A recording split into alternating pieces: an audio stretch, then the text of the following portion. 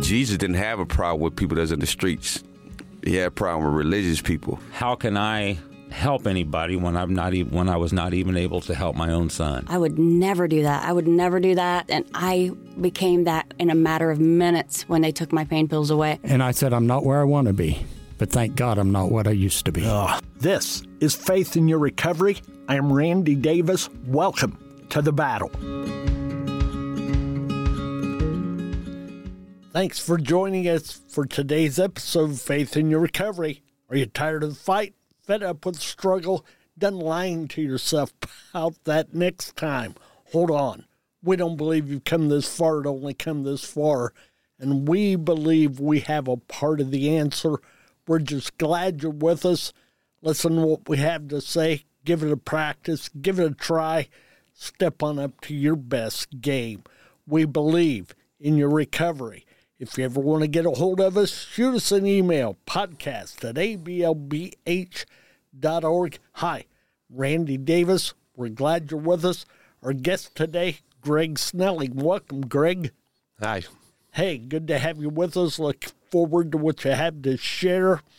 Let's go ahead and just jump right on it. Tell us where you are in life right now, Greg. You know, what it's about, what you're doing. We'll talk about your recovery right after that. Where I'm at right now in life is, it's amazing. You know, I would not expect, 2 years ago, if you would have asked me, would you be where I'm at today? No. I was a person that would always, I'm not ever going to quit using. I'll die using. I was that type. And now coming into, big old eye-opener, going into a program, finding the Lord and having a 360-degree change in my life, it's amazing. I'm getting promotions at work. I've never had a promotion at work. My boss came up and said, "Hey, we're promoting you," and I'm like, "What's that?" Well, we're going to promote your story today, okay, and you along with it. And thanks for your willingness to come and share. We just want you to be raw, to be real, to be transparent. We believe somebody out there is going to connect in a way they won't connect with any other story. Don't want to put any extra pressure on, but here we are. We're just glad you're along with us. So Awesome. Thank you again. Tell us about early in life. What was it like, Greg, your growing up years? Growing up was, I don't know, it was up and down. I was in what they call, like your lower class people. We didn't have a lot. My mom was a single mom. She did her best that she could, raising two boys on her own, basically. I lost my dad at the age of 3. How'd you lose him? He died in a car accident on his way to Tennessee, drinking and driving. He fell asleep behind the wheel, slammed into a broke-down van that was parked on the side, and he got 98% of his body was 3rd and 4th degree burns. He lived for 4 or 5 days after that. And, so. That's tough. That's tough. Yeah. And obviously you weren't old enough to understand, but as the years went on, I'm sure you did. Oh, yeah. And internalizing and dealing with it had to be a special challenge. Yeah, that was a really hard battle once I hit my early teens. Yeah, okay. Go ahead and take us up to those early teens. So your mom raised you and your brother. Is that an older or a younger brother? He's older. By how much? A year. A year older. Okay. Your mom was raising the two of you, doing the best she could do with all of that. Difficult experience that would be. How did things go during that time before you reached those teenage years? A little rocky. We bounced around from place to place. I was bullied real bad in school because I didn't fit in with anybody. I was socially awkward. I couldn't really talk to anybody because I was socially awkward. I couldn't talk properly because just associating myself with people was just like, it was weird to me. So connecting with people and becoming friends with people was extremely hard. And the other students, they were seeing that and they targeted it. So growing up through those periods of time was pretty rough. You know, it was. You were one of the weak ones in the herd by their vision. Yes. And because of that, they jumped on you. Yes. Somewhat a bullying of the type, if not directly so. Is that accurate? I don't want to put words in your mouth. That's 100% accurate. I was your poster child, perfect picture of a kid being bullied. You were a target. Yep. Yeah, okay. So you get through those years. How did you deal with that as you went into your teenage years? Well, going into my teenage years, I started, I would dabble with alcohol, dabble with pills. So that would make me more sociable with people. And then they would, like the kids that would bully me, some of them started to back off, and I developed a temper. And then I realized I knew how to fight. So then that helped with them bullying me. They started to back off more. Then I got in with the wrong crowd, and drugs became a real heavy part of my life. So that at that point, I was able to really fit in anywhere. Okay, they're at, say, what? That's somewhere around that 13, 14-year-old age area? 14 is when I kind of flipped the switch. For the most negative, yes? Yes. Yeah, okay. So guide us through that. In your bio, you said something about a missions trip. Tell us about that and how that played into your life. It actually helped keep me like planted and not allowing me to go completely off the deep end. I was in a youth group called Olive Branch Church of God, and they had it's out, Roanoke, out towards that area, I think. And they had a youth group there, and I had went with them to Mississippi down when Katrina hit. It was a year after Katrina hit. We went down there for a week. So like being part of that kind of helped me stay footed and planted for a little while longer. It didn't change your life, but certainly empowered you for the moment. Yes. Yeah, and gave you a positive outlet. And, I'm going to guess you were well accepted in that group. Yes, you absolutely. felt like a part of that group. Absolutely. You could be yourself. Absolutely, 100%. How strong that is and how awesome, okay, with all of that. So then you started to, you mentioned how you got into pills after the alcohol to cover the pain of the loss of your dad, the pain of being bullied, the pain of the awkwardness. Is that accurate? Yep, that's correct. Okay. So from there, you moved forward and you became you went from the alcohol and the pills to harder drugs. Tell us about that. So I would say probably about the age of 17, I was introduced to methamphetamines, and it was one of those love at first sight moments, because like the pot and the alcohol and the pills, they would dial down the pain, but the meth would numb it 100%. And when you're at 17, you don't realize that this drug that's, amazing, it's numbing, it allows you to be able to not really care about much of anything. You don't see it then, but it's setting you up for a life full of nothing but heartbreak after failure, after just, you could move 10 steps forward, but being on meth, it'll take you 100 steps backwards. That makes sense. I'm going to guess, like most of us at 17, we're worried about the next moment, not the next day. Yeah, absolutely. And that's where you were. And yeah. So you found a way to get through those moments that took you into that numbness instead of that dialing down the pain. You didn't have any pain. You didn't have any negative because there was nothing there, right? Absolutely. Yeah.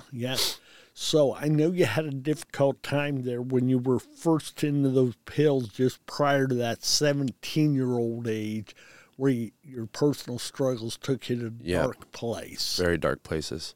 Yeah. Do you want to share that? Yeah. This will actually be the first time. Oh, hold on. That's all right.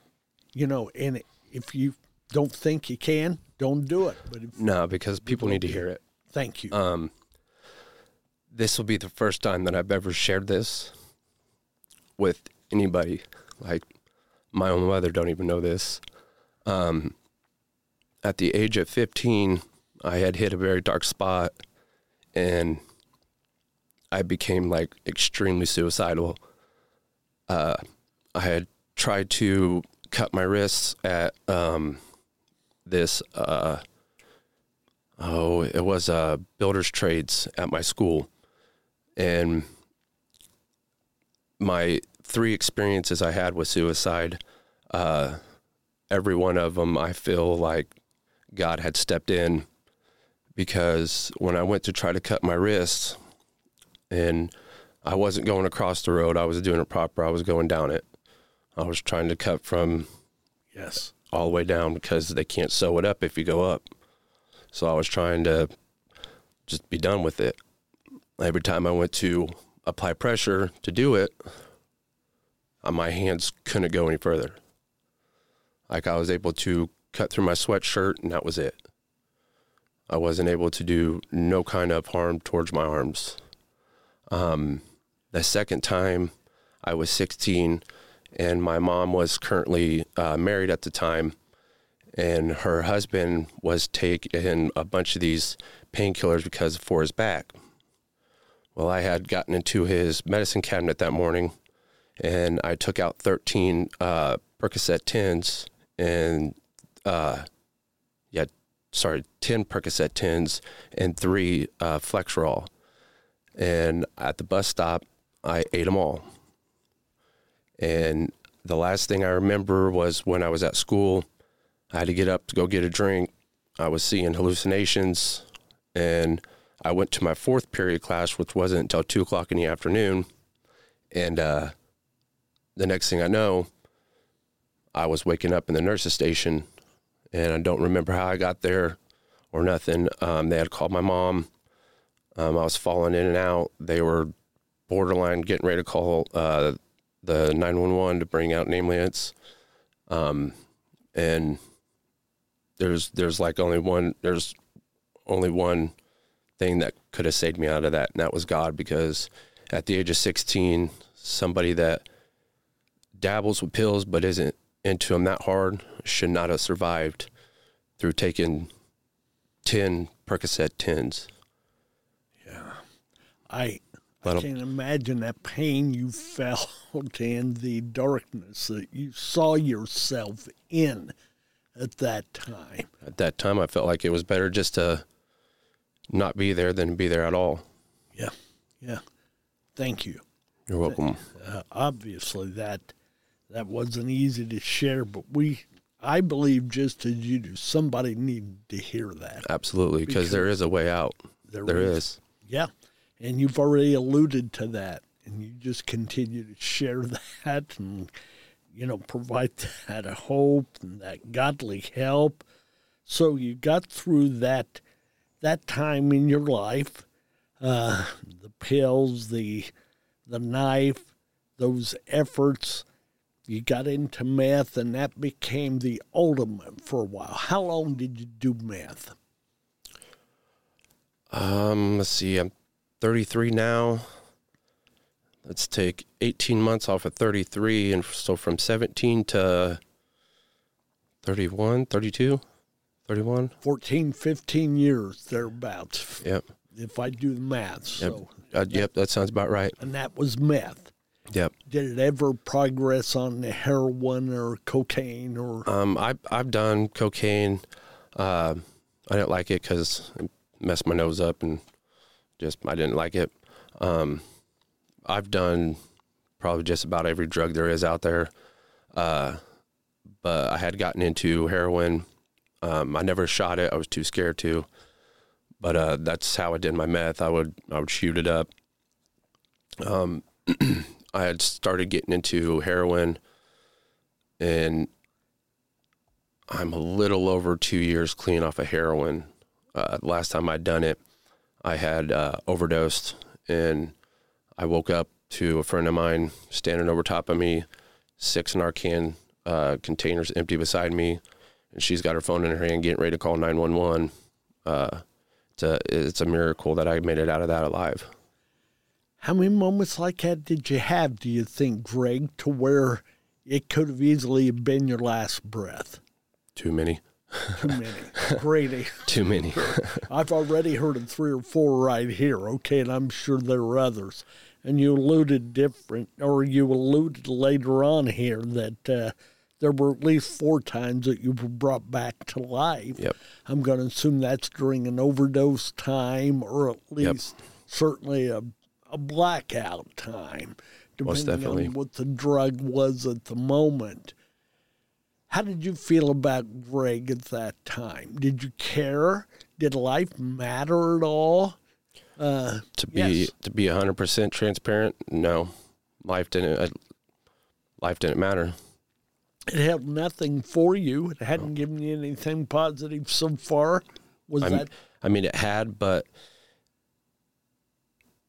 I was so far into my addiction at that point. Okay. That you couldn't see it if it was handed to you. I couldn't. Unless it was in a needle or a pill, you weren't going to see anything, correct? Correct. Okay. And that went on for how long? The darkest part of your journey. I would say that went on for probably about 8 years. 8 years. That was just 8 of that 14 or so years there. Did you have anybody in your corner, anybody you could talk to about this that would influence you in a positive way? Yeah, but I was too ashamed to talk about it. I was so far in my addiction, I knew I should stop, and I knew I had to stop.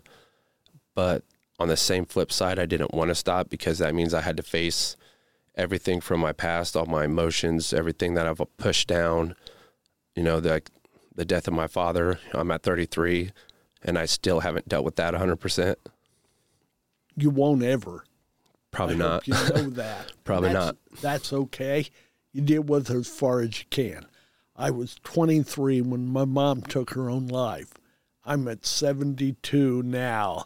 I'm still dealing with that, okay? Okay. I don't understand it. I don't get it. But that was her choice. I did get that far in the matter. So allow yourself some space to hurt and maybe to never completely heal. If you can recover, that's the thing. If you can take charge of your life, just like with the drug. It was there and it had you, but obviously you moved forward. So let's go back to that high school. You're graduating high school. What's life looking like at that time? At that time, it was, from the time I did meth for the first time at 17 up until now, it's good times, you know what I mean? It wasn't all bad and this and that. After high school, I had graduated. I was engaged to my high school sweetheart. She was pregnant. We ended up getting married. And then, I don't know, I just turned on the stupid switch, I guess. Ended up catching some felony charges. Just about killed a man. And went on basically what the judge said was a crime spree, but he didn't want to charge me with a crime spree because then that would give me less time. So he ran every charge I got separate, and I ended up going to prison for 2 years and 8 months. I did 8 months of it in county and then 2 years in prison. And that was from the age of 19 to 22. Did you still have a family when you came out? No. No. Nope. She had left me and when about 7 months into me being in county, she came with divorce papers and paternity tests. So, yeah, so that was the end of that relationship. So that was more to deal with at that time, even. Yeah, because I had to deal with that sober because I was locked up and couldn't really escape it. Yes. Okay. So let's go through that prison time. You're there in your, mid-20s. You get out. What was the next step for you after you got out? I got out. My mom came pick me up. Like I said, I was 22 at this age, or at this point in time, so I was fairly young. I moved in with my mom, and she got me a job at a place called Inyart's True Value, which is there in Rochester. Great job. Great people in there. I hold nothing against them because, I understand why they did what they had to do. So I was at that, it was probably 30 days to maybe a month and a half after being out that I started manufacturing methamphetamines.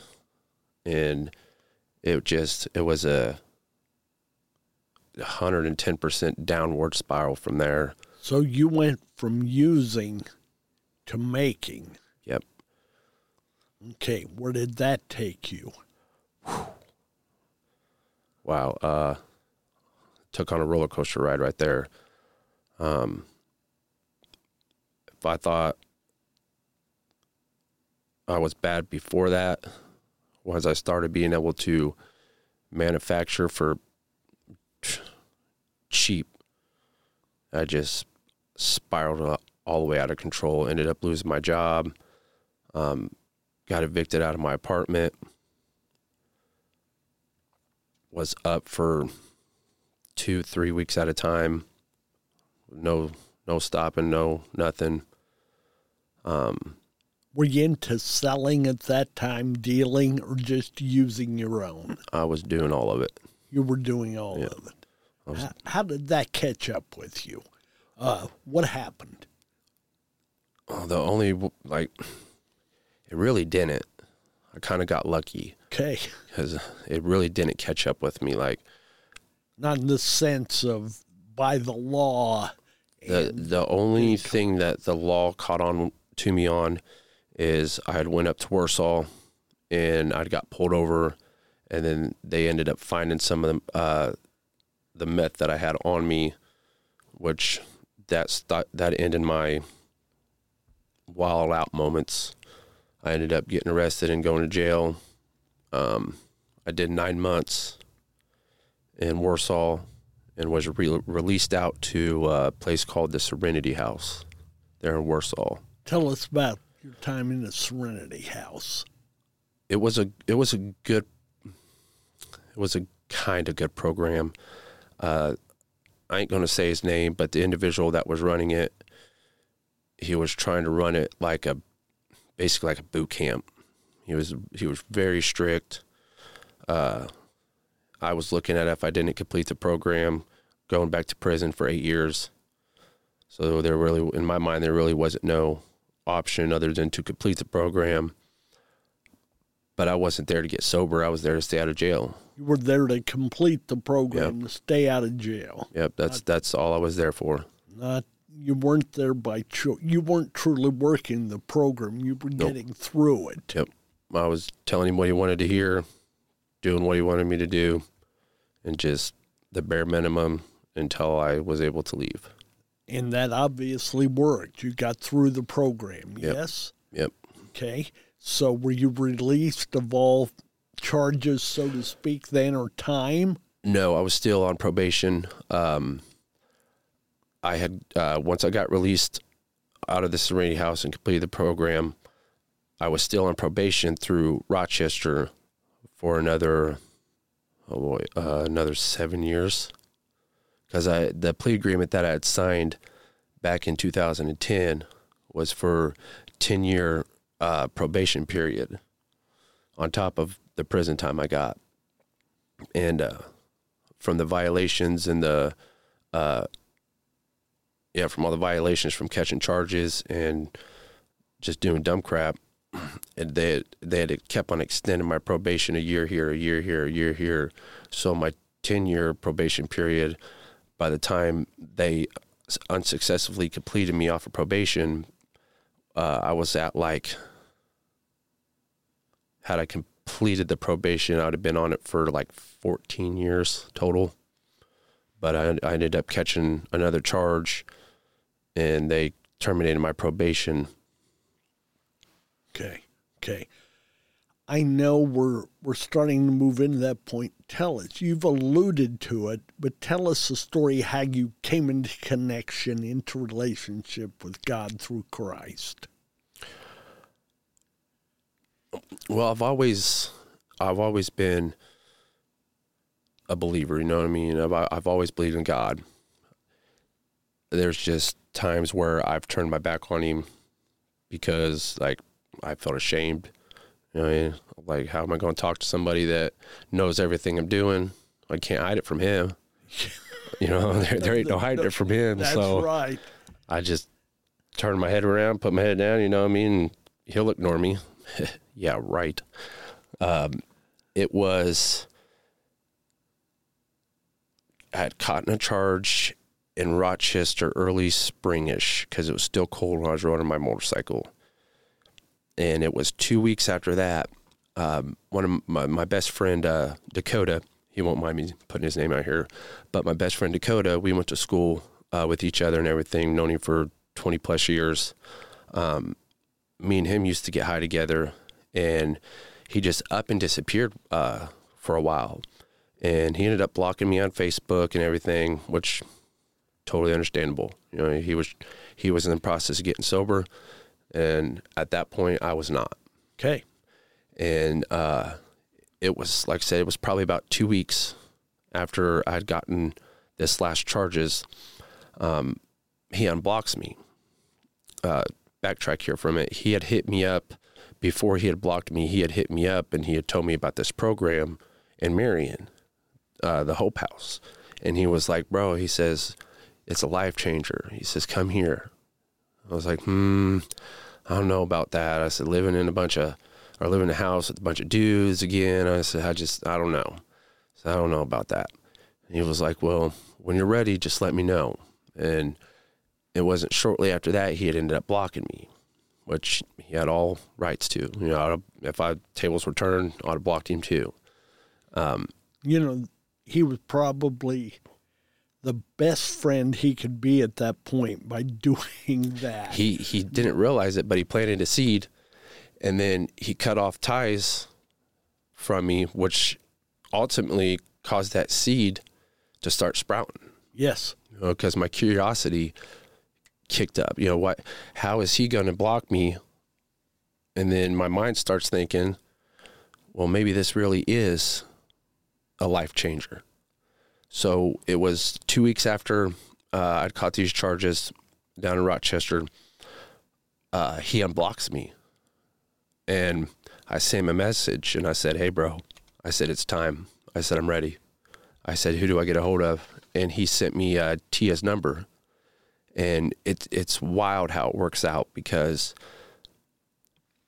I had called, she had sent me a message because she was on vacation at the time. She had sent me a message and said, get a hold of these treatment facilities. And she sent me 4 of them. And I was on the last one that she sent me, which was Hickory Treatment Facility out of Indy.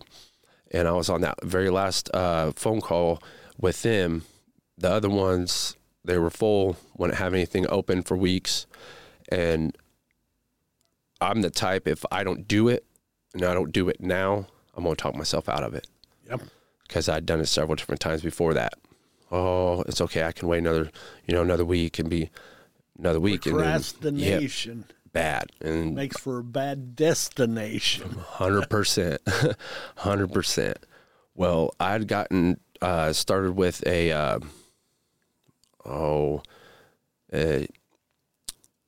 can't remember the word of it. Anyways, I got a hold of Hickory. They started doing an assessment. There we go. An assessment on me. And I told them, you know, what my addiction problems were, what my current state was. And she says, well, hold on just a second. She put me on hold. She came back, I think it was like 2 minutes later, and she says, "Can you be here at 8 o'clock in the morning?" What?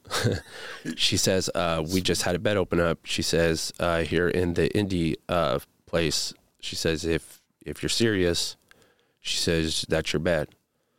And I said, "Okay, I'll be there at 8 o'clock in the morning." So in the matter of about a 12-hour time span, I was on my way to rehab. That in and of itself is a step of God to see it happen that quickly. 100%. Like it just... From the time you submitted to the thought of doing it to getting there, that's a quick turnaround. Very quick, considering over the past 18 months, seeing people trying to do this same thing, taking them 3-4 days, maybe even a week or two to get a bed to be open for them to be able to even get in.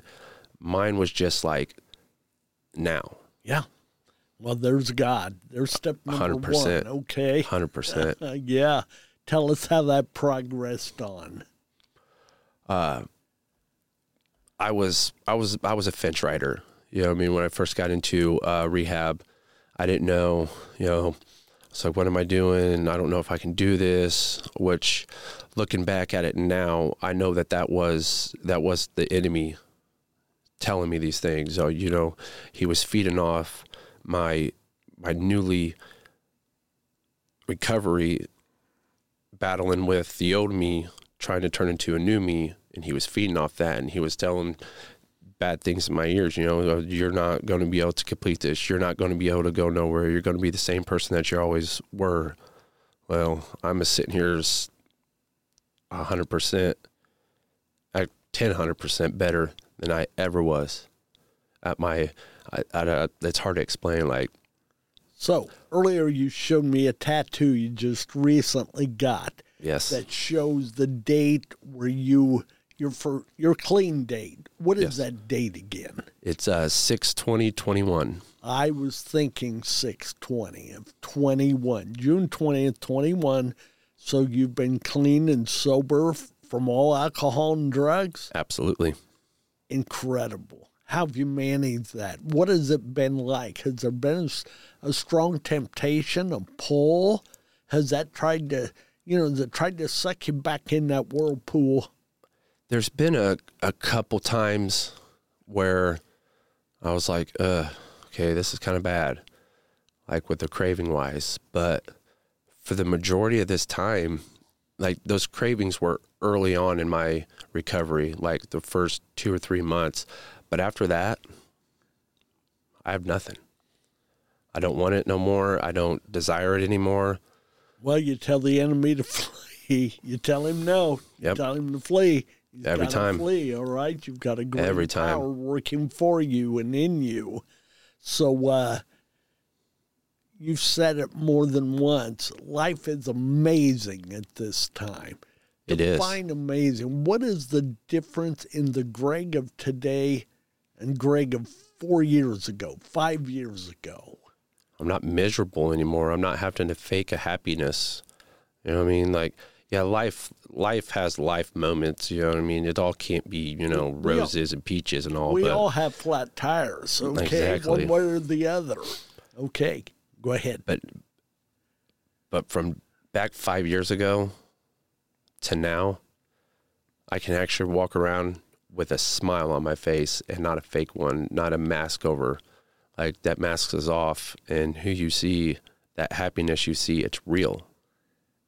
What would you tell the Greg of 5 years ago? What would you say to him if you could sit across the desk here, the counter? What would you say to him? Pull your head out of your butt and look where life can actually get you to, and just stop being stupid. Like, there's more to life than just snorting it up your nose or putting it into your arms. Life is great.